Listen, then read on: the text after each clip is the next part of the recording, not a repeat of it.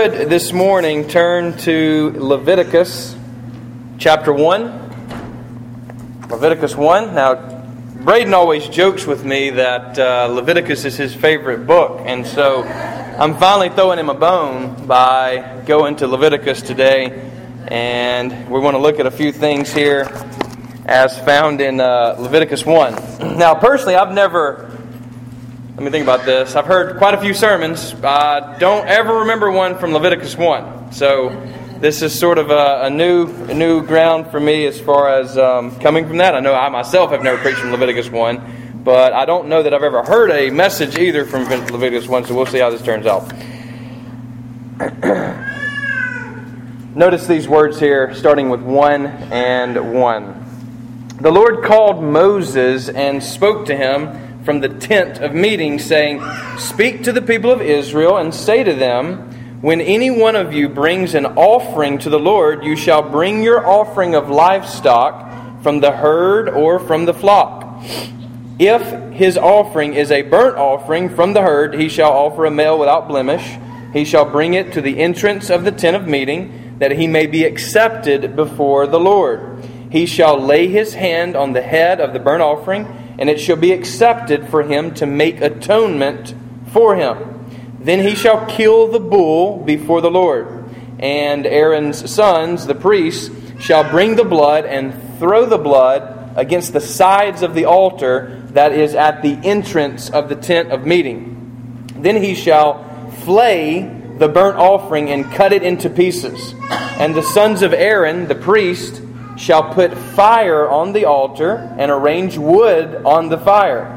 And Aaron's sons, the priests, shall arrange the pieces, the head, the fat, on the wood that is on the fire on the altar. But its entrails and its legs he shall wash with water, and the priest shall burn all of it on the altar as a burnt offering, a food offering, with a pleasing aroma to the Lord. If his gift for the burnt offering is from the flock, from the sheep or goats, he shall bring a male without blemish. And he shall kill it on the north side of the altar before the Lord. And Aaron's sons, the priests, shall throw its blood against the sides of the altar. And he shall cut it into pieces, and its head and its fat. And the priest shall arrange them on the wood that is on the fire on the altar. But the entrails and the legs he shall wash with water, and the priest shall offer all of it and burn it on the altar. It is a burnt offering, a food offering with a pleasing aroma to the Lord. If his offering to the Lord is a burnt offering of birds, then he shall bring his offering of turtle doves or pigeons, and the priest shall bring it to the altar and wring off its head and burn it on the altar. Its blood shall be drained out on the side of the altar. He shall remove its crop and its contents and cast it beside the altar on the east side in the place for ashes. He shall tear it open by its wings, but shall not sever it completely. And the priest shall burn it on the altar on the wood that is on the fire. It is a burnt offering, a food offering with a pleasing aroma to the Lord. Let us pray. Jesus, thank you for your word. Help us now understand your word and apply it to our hearts this morning by the power of your Spirit, we pray in Jesus' name. Amen. Now, so I sort of try to do like an introduction. Typically in a sermon, what you want to do right up front is what they call kind of hook people. That's what they call it. And so you want to have something that kind of pops, something that kind of grabs everybody's attention, maybe say something that is off a little bit to get what did he say? Who? What? How? And then you go from there. Well, with this sort of reading, I don't know that I even have to really, do I need to get sort of a hook introduction here? Ripping, tearing, bleeding, throwing, splattering, washing, legs, entrails, crops, tearing wings. This is quite a little way to start a book, right? Leviticus 1 starts off sort of with a bang as far as toward livestock and fowl of the air. And when you read Leviticus, you're going to get a lot more of this. I mean, I read the first chapter just sort of as an introduction, so that hopefully you can go read the rest of the stuff later. I'm not going to put on a class this morning on the sacrifices. You know, we could do that at a different time, but not today. This is not what preaching does. Instead, what I want to do is proclaim some stuff from a text that really is sort of so foreign to us that we don't live there. It means very little to us, quite frankly, when we read it. We sort of speed up the reading most of the time if we're headed through Leviticus.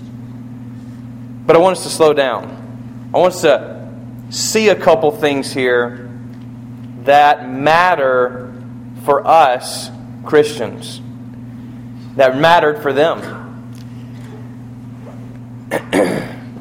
One of the things is this. Here's your first big idea. It's inconceivable to think of worship without sacrifice. So there is no worshiping without sacrifice. So even Alabama football, right, which gets worship quite a bit in Alabama, worship being defined simply as just what you give your time, energy, and resources to. That's what you worship in life. What you give yourself to, right? And quite frankly, a lot of people give themselves to Alabama football. They're highly invested in it. Money-wise, energy-wise. I mean, you lose a game and it ruins your day. Some of us, that might be absurd. To others of us, we live and die upon our teams. And so from a very sort of secular worshiping of football all the way to atheistic thinking or agnostic thinking, there's not worship without sacrifice. You say, I didn't think that atheists worshipped. Well, trust me, they worship certain things because if you give your time, energy, and resources to something, that's what you worship. That's what's at core. And so there is no worshiping without sacrificial giving. And so here, obviously, at the beginning of Leviticus, you get a lot of sacrificial talk. And there's, cut here, throw the blood there, drain this, boil that, separate this, put this outside the gate, burn this whole thing. If you don't have enough money for a bull, then you can go down to a lamb. You don't have enough money for a lamb, you can go down to a pigeon. So the law actually makes provision for those who do not have as much money as others, and you give in proportion to what you have. We also hear that you give your first fruits, not your last, but up front. Which is why, practically speaking, as a Christian, your tithe really should come off the top, not what's left over. It should go first. You're operating constantly from 90%. The 10% is never yours, never mine. And this is the way the Old Testament operates. This is the way the New Testament operates. As far back even before the law, Abraham gives a tithe to Melchizedek, this mysterious anomaly that comes through the wilderness. And he offers him a tithe, which means 10%. Now, this message is not on tithing, but it's on sacrifice. And where does it hit us most but in the pocketbook? What you give your money to, again, will prove what you invest in life. What you really want to give yourself to in life. Same thing with your time and your resources. And so, worship is what we end up giving ourselves to. And Leviticus is a very detailed book of how you can give yourself to God. The first part of the book is really been sort of summarized as the way to the Holy One. So if you want to get to God, come to God, And again, we're talking about righteousness, being made right with God. If you want to approach God, then He's going to give us some ways to do that. He's going to tell us how to approach Him. You don't just waltz in yourself. There are certain ways that are determined for you. It's His way, not your way. Or, as we often say, Yahweh, not your way.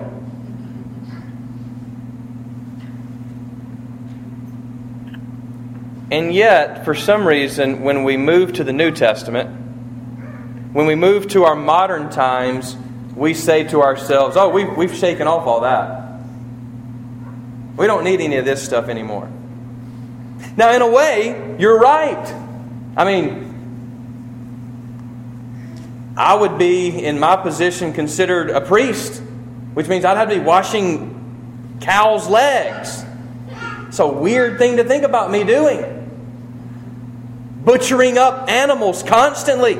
Tearing pigeons in half, but not all the way.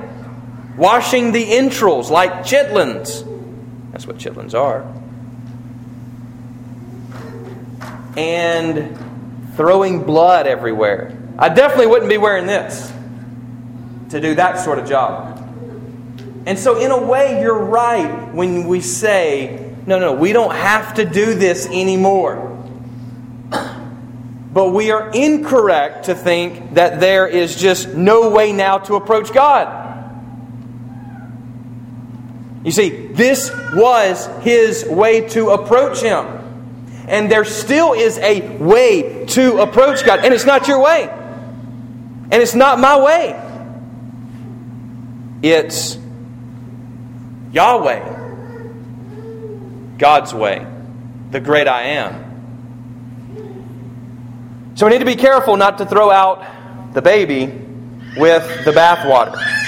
We say to ourselves, look, we don't do animal sacrifice anymore, so we shouldn't even read Leviticus. And what we have to understand is this. And people will try to push you in this corner. That's why I want to take a moment to lay this out for you. People will constantly say, look, you're saying we shouldn't do this. Practice fornication. Homosexuality, polygamy, incestuous relations. You say we shouldn't do these things, but the Bible says that you shouldn't join two garments together. So why would you say choose this one, but not the other one? You're just picking and choosing what you want. This is what I hear constantly in my world. I'm sure you've heard it in your world if you've ever been in argumentation with anybody. Why would you just get to pick the laws? Is that what you're doing? That puts you in charge. Is that what we are doing? No. There's a difference between the laws. So there are many laws. There's not just 10, right? You know, you get the Ten Commandments introduced in chapter 20, and after that a host of other laws. I mean, ad nauseum, right? Like, man, what? Your ox does this, my ox does that, and what do we do? I mean, you know, it's just... I was thinking the other day, you know, there's a lot of talk about oxen, and that's like a fleet. I mean, if you own a business, you have trucks that people take out to go work. Well, in the ancient world, oxen were trucks. You say 18-wheelers, that was oxen in the ancient world. So if a big 18-wheeler plows into the back of you, what happens? Civilly, what happens? Well, there were laws called civil laws. These laws determine if your ox gores my son, that's not your fault. You're not going to go to prison. You didn't know that ox was going to be bad. Just the same today as if you didn't know your brakes were out, and yet they were, and you ran over someone, you're not going to prison for that. You had no idea. But the law says here that if Christopher's oxen gores my son, well, he's okay, but he must put that ox to death. Now, if he doesn't put the ox to death, and he gores somebody else, he's getting put under the prison. He's out. See you later. We'll come visit you. Right? Same way in our civil world today, isn't it? I don't know my brakes are out. I run over somebody accidentally at Calhoun. Well, it was an accident. But if they tell me to go get my brakes fixed, because they obviously are not working, and instead I go buy Xbox One, instead of get my brakes fixed, run over somebody, guess what? See ya. See you in 10 years. Manslaughter. So, in the Old Testament, you get a lot of civil law. That's just simply laws of living together. Okay? Now, all of those laws don't translate into our modern world, obviously. I mean, who all has an ox? Raise your hand. Exactly. But you don't throw that out because I just showed you how that law can be interpreted for our modern times. Now, you have to work hard sometimes. I mean, there's some weird laws in there. You got to work hard to sort of get the jewel out of that. And sometimes there just may simply not be one to be translated into our modern civil context. Civil law does not translate generationally. In other words, civil law is not for all time. Just as oxen no longer really are the driving force behind the workforce. Okay? Now, there's a second kind of law that you're going to bump into, which we just read in Leviticus 1. It's called ceremonial law.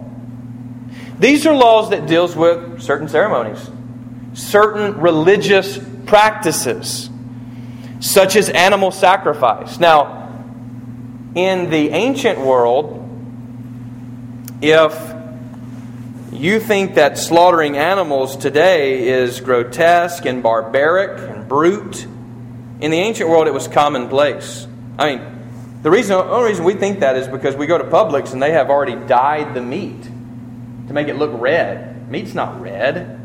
It's like a gray color, especially when it's been left out that long dead. It turns gray. It's not red. They dye it so that it looks fresh. It's not.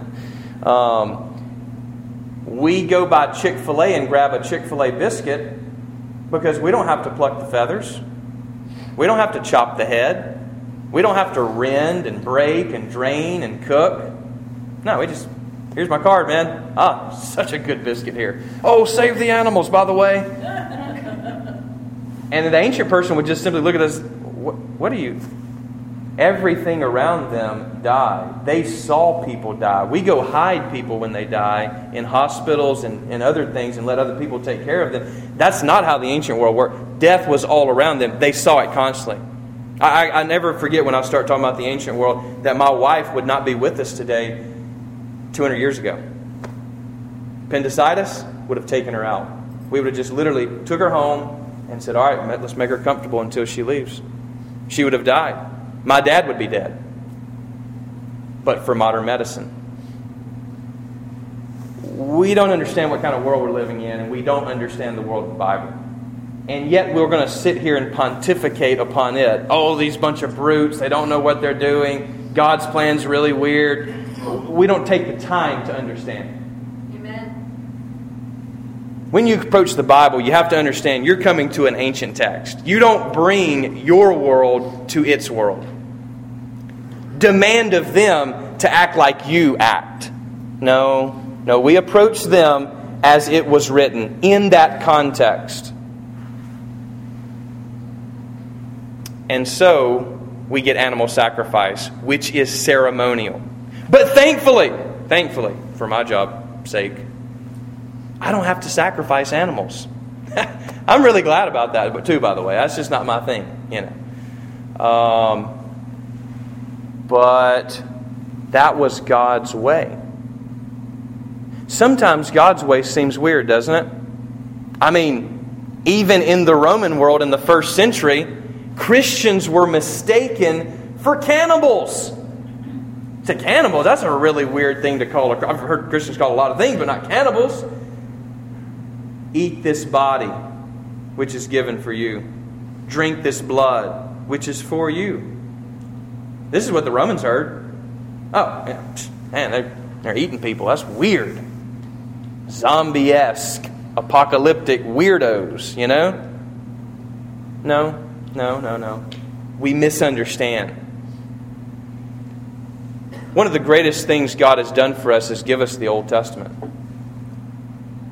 Now, trust me, coming to the Old Testament is very difficult. You're going to meet some people that are not like you and me. They come from a different hood, if you would. Trying to be poetic. A different hood, if you would. Poet don't know it, right? And so you have these things that God lays out that are very common in their world. Animal sacrifice was the name of the game. They actually went further than animal sacrifice and sacrificed humans. In particular, children. Because children are one of the greatest gifts. The highest prize. Especially in the ancient world. Especially males in the ancient world were prized because that meant money for you. Female did not. By the way, even in our modern world, the most aborted of the two sexes is female.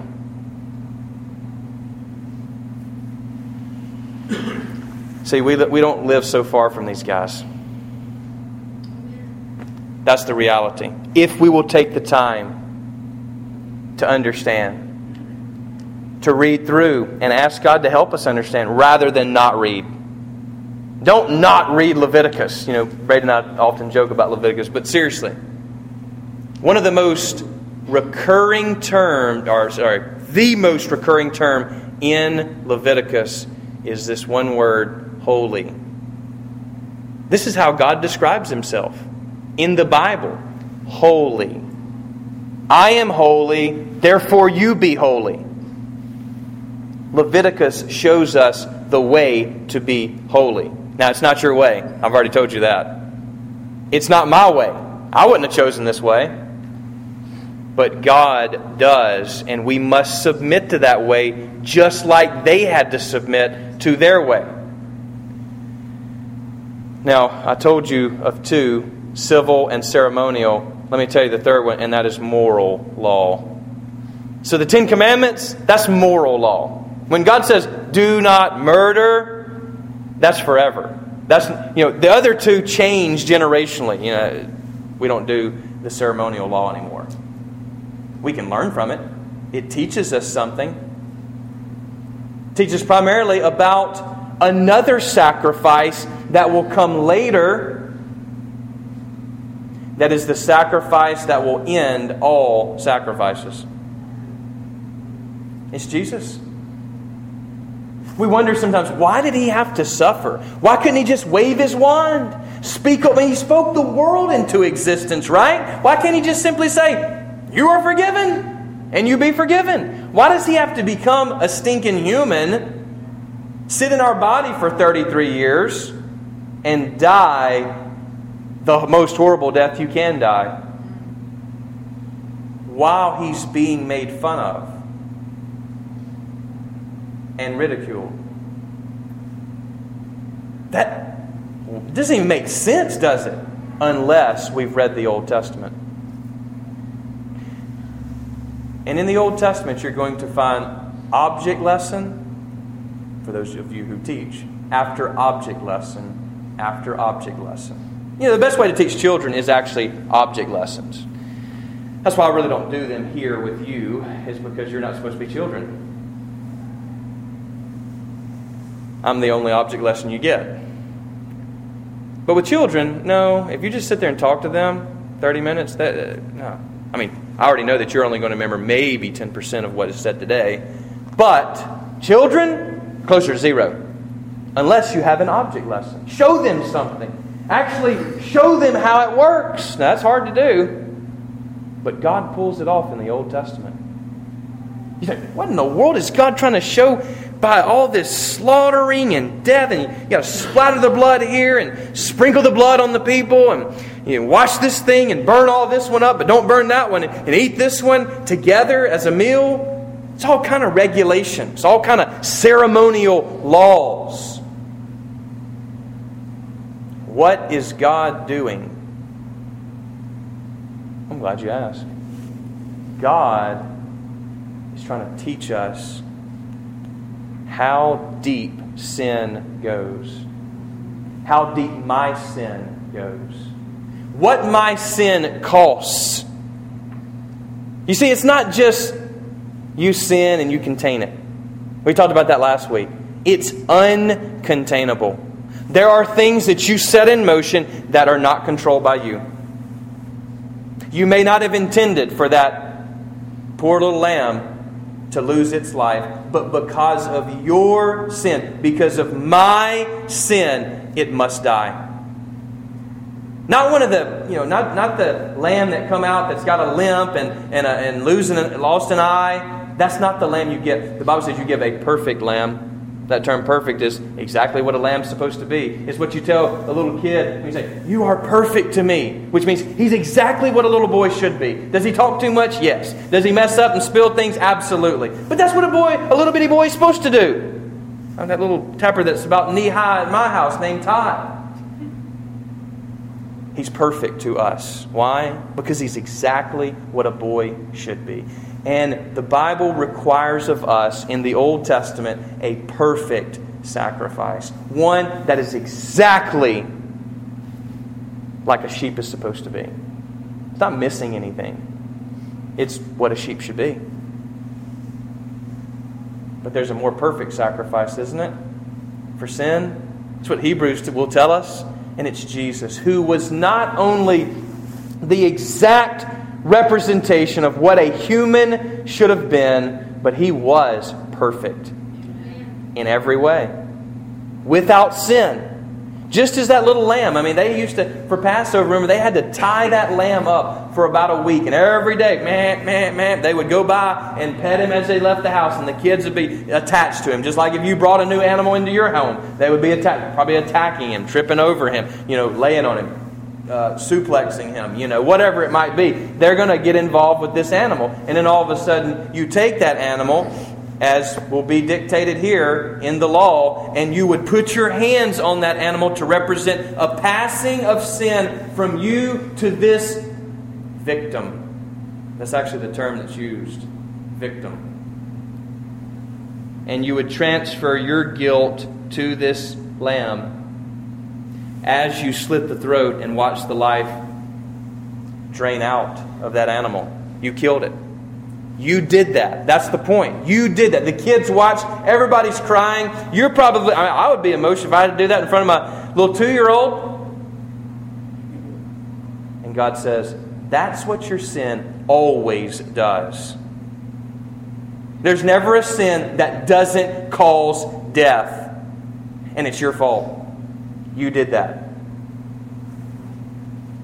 That's a tough lesson. And yet, over and over again, the blood flows. And what Leviticus will tell us later on, if we continue through the book, is that the life is in the blood. And only by blood can you receive righteousness. Atonement. At one meant. So the only way you can be one with God is by the shedding of innocent blood. It costs something to sin. Don't you remember back Adam and Eve? How much it cost them? How much it cost us? How much it's cost you? But there is a way to be righteous. There is a way to be forgiven. It's through the blood. That's why even today modern people think we are really weird. Yes, there's power in the blood. Wonderful power. Now, that has to be a Southern song, right? It doesn't even have the ER there. It's just power. Power in the blood. We're washed in the blood. What kind of sick people... Been watching too much Walking Dead, is what people would say. Washed in the blood? What are you talking about? If you don't ground yourself in the Old Testament that God has provided for us, all those years were object lessons to teach us really what Jesus has done for us. He became the Lamb of God, the perfect sacrifice, and He laid down His life for us. He did not have to. He was innocent. I was not. And my sin Marshall's sin put him there. And that guilt, praise be to God, was transferred from me to him. Your sin and my sin. And it cost God something. He sent His own Son to suffer and to die, to expiate, atone for our sin. He was the victim when I should have been. When you should have been. It's a funny thing what God has done. And many people don't understand it, nor do they even try to understand it. Which is really sad for me. If Jessica did something for me, and she has, and my grandpa has done something, my dad has done, I try to think about the sacrifice it took for them to do that. For her to be with me for now, this coming May, 11 years of marriage. 12 years of knowing each other. That's a sacrifice in itself. Ask her sometime.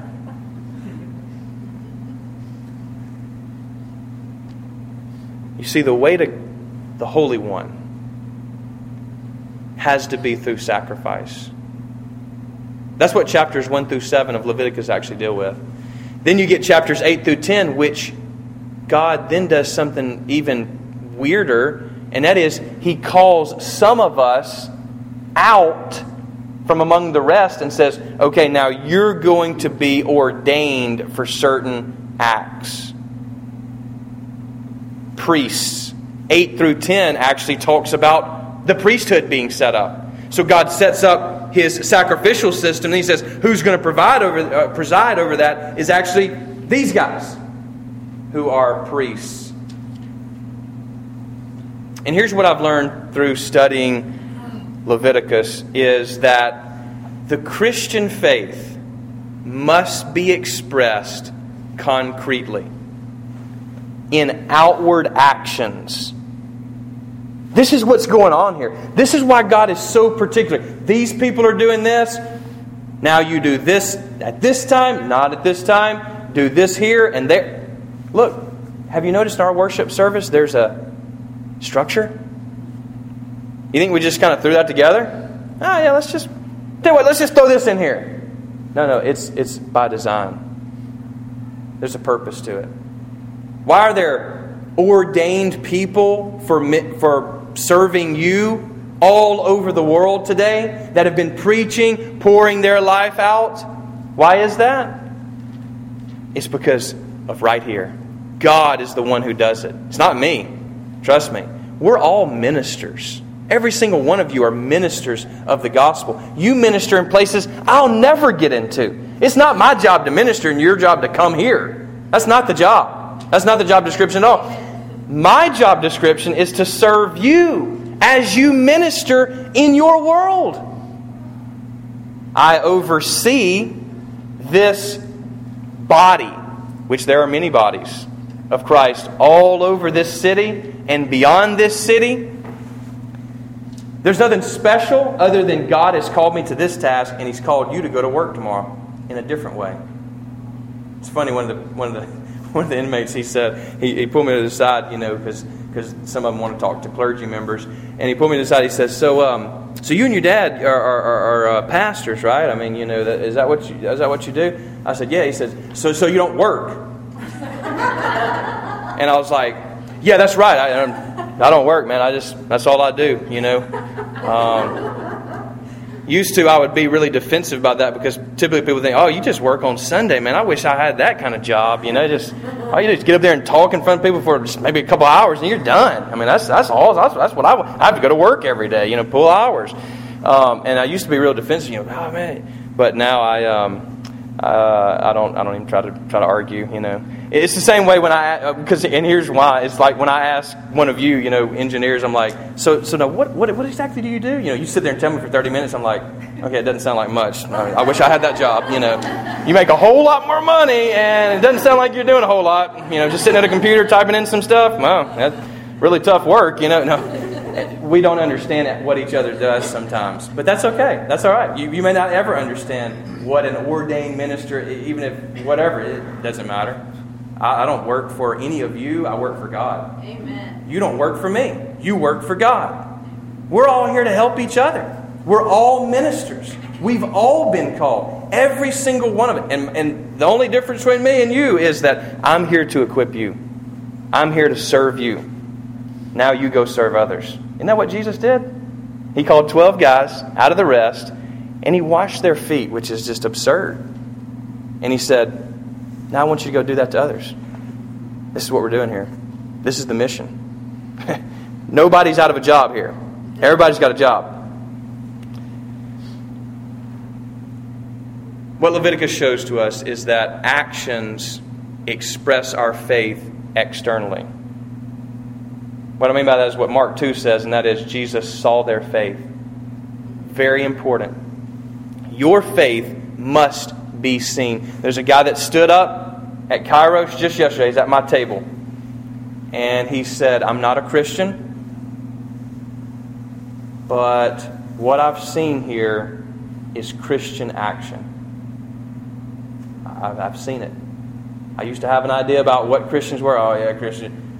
I've actually seen you now. I've been around you. I've felt your love. And the one thing he said that challenged him and that he's in awe of, didn't even know how to articulate it yesterday, was he said, Christians love.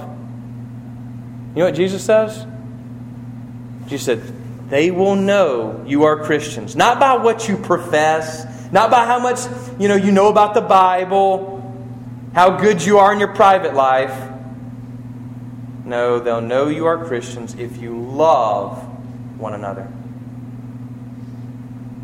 If you love one another. That man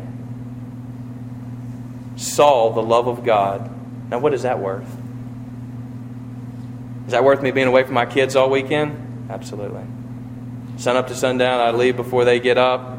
All week this week, even before Kairos. The good news is that I don't just live for this world, though. Neither do you. We live for another world. If my sons know Christ and go to heaven with me, we've got all eternity. But until that day, we work. We put our hands to the plow. There are people who need to pull on us, who need to bite at us. Jesus says a really crazy thing. He says, look guys, I'm sending you out as lambs among wolves. That's not a very nice thing to do. You ever thought about that? It's like, thanks a lot. Appreciate that. Because He's the Lamb who goes before us. And when His blood is spilled out, the world is able to taste and see what He's made of. And sometimes the world has to take a bite out of you in order to taste what Christianity really is. It's not so much in your actions sometimes as much as your reactions at work. Somebody does something wrong to you, that's when people are really watching. When you can do all the good stuff, hey, I went to prison, hey, I did this. What about when you react against something? That's pretty telling, isn't it? That's when people, how's he reacting to that? I knew it. They want you to fail. But deep inside, they really don't. They want to know that there's hope to live a righteous life. And there is. It's through the blood of the Lamb. Not of animal sacrifice, but of the living person, Jesus Christ, who has already paved the way for us to lay down our life for our friends. We can do that. That's the good news. We can do that. We can express our faith in community. That's what Leviticus is talking about. God sets up a way for them to do that. Guess what? He's already set up that way in the church. That's the way you express that faith that is not just private, but public. It must be public. And so, here we are at Harvest Point. Here you are. I left the other day prison, and all these prisoners hugging on me and this sort of thing, and crying, and we're just sharing all this stuff. I go home to the most innocent people in the world, which are children, who then are hugging on me.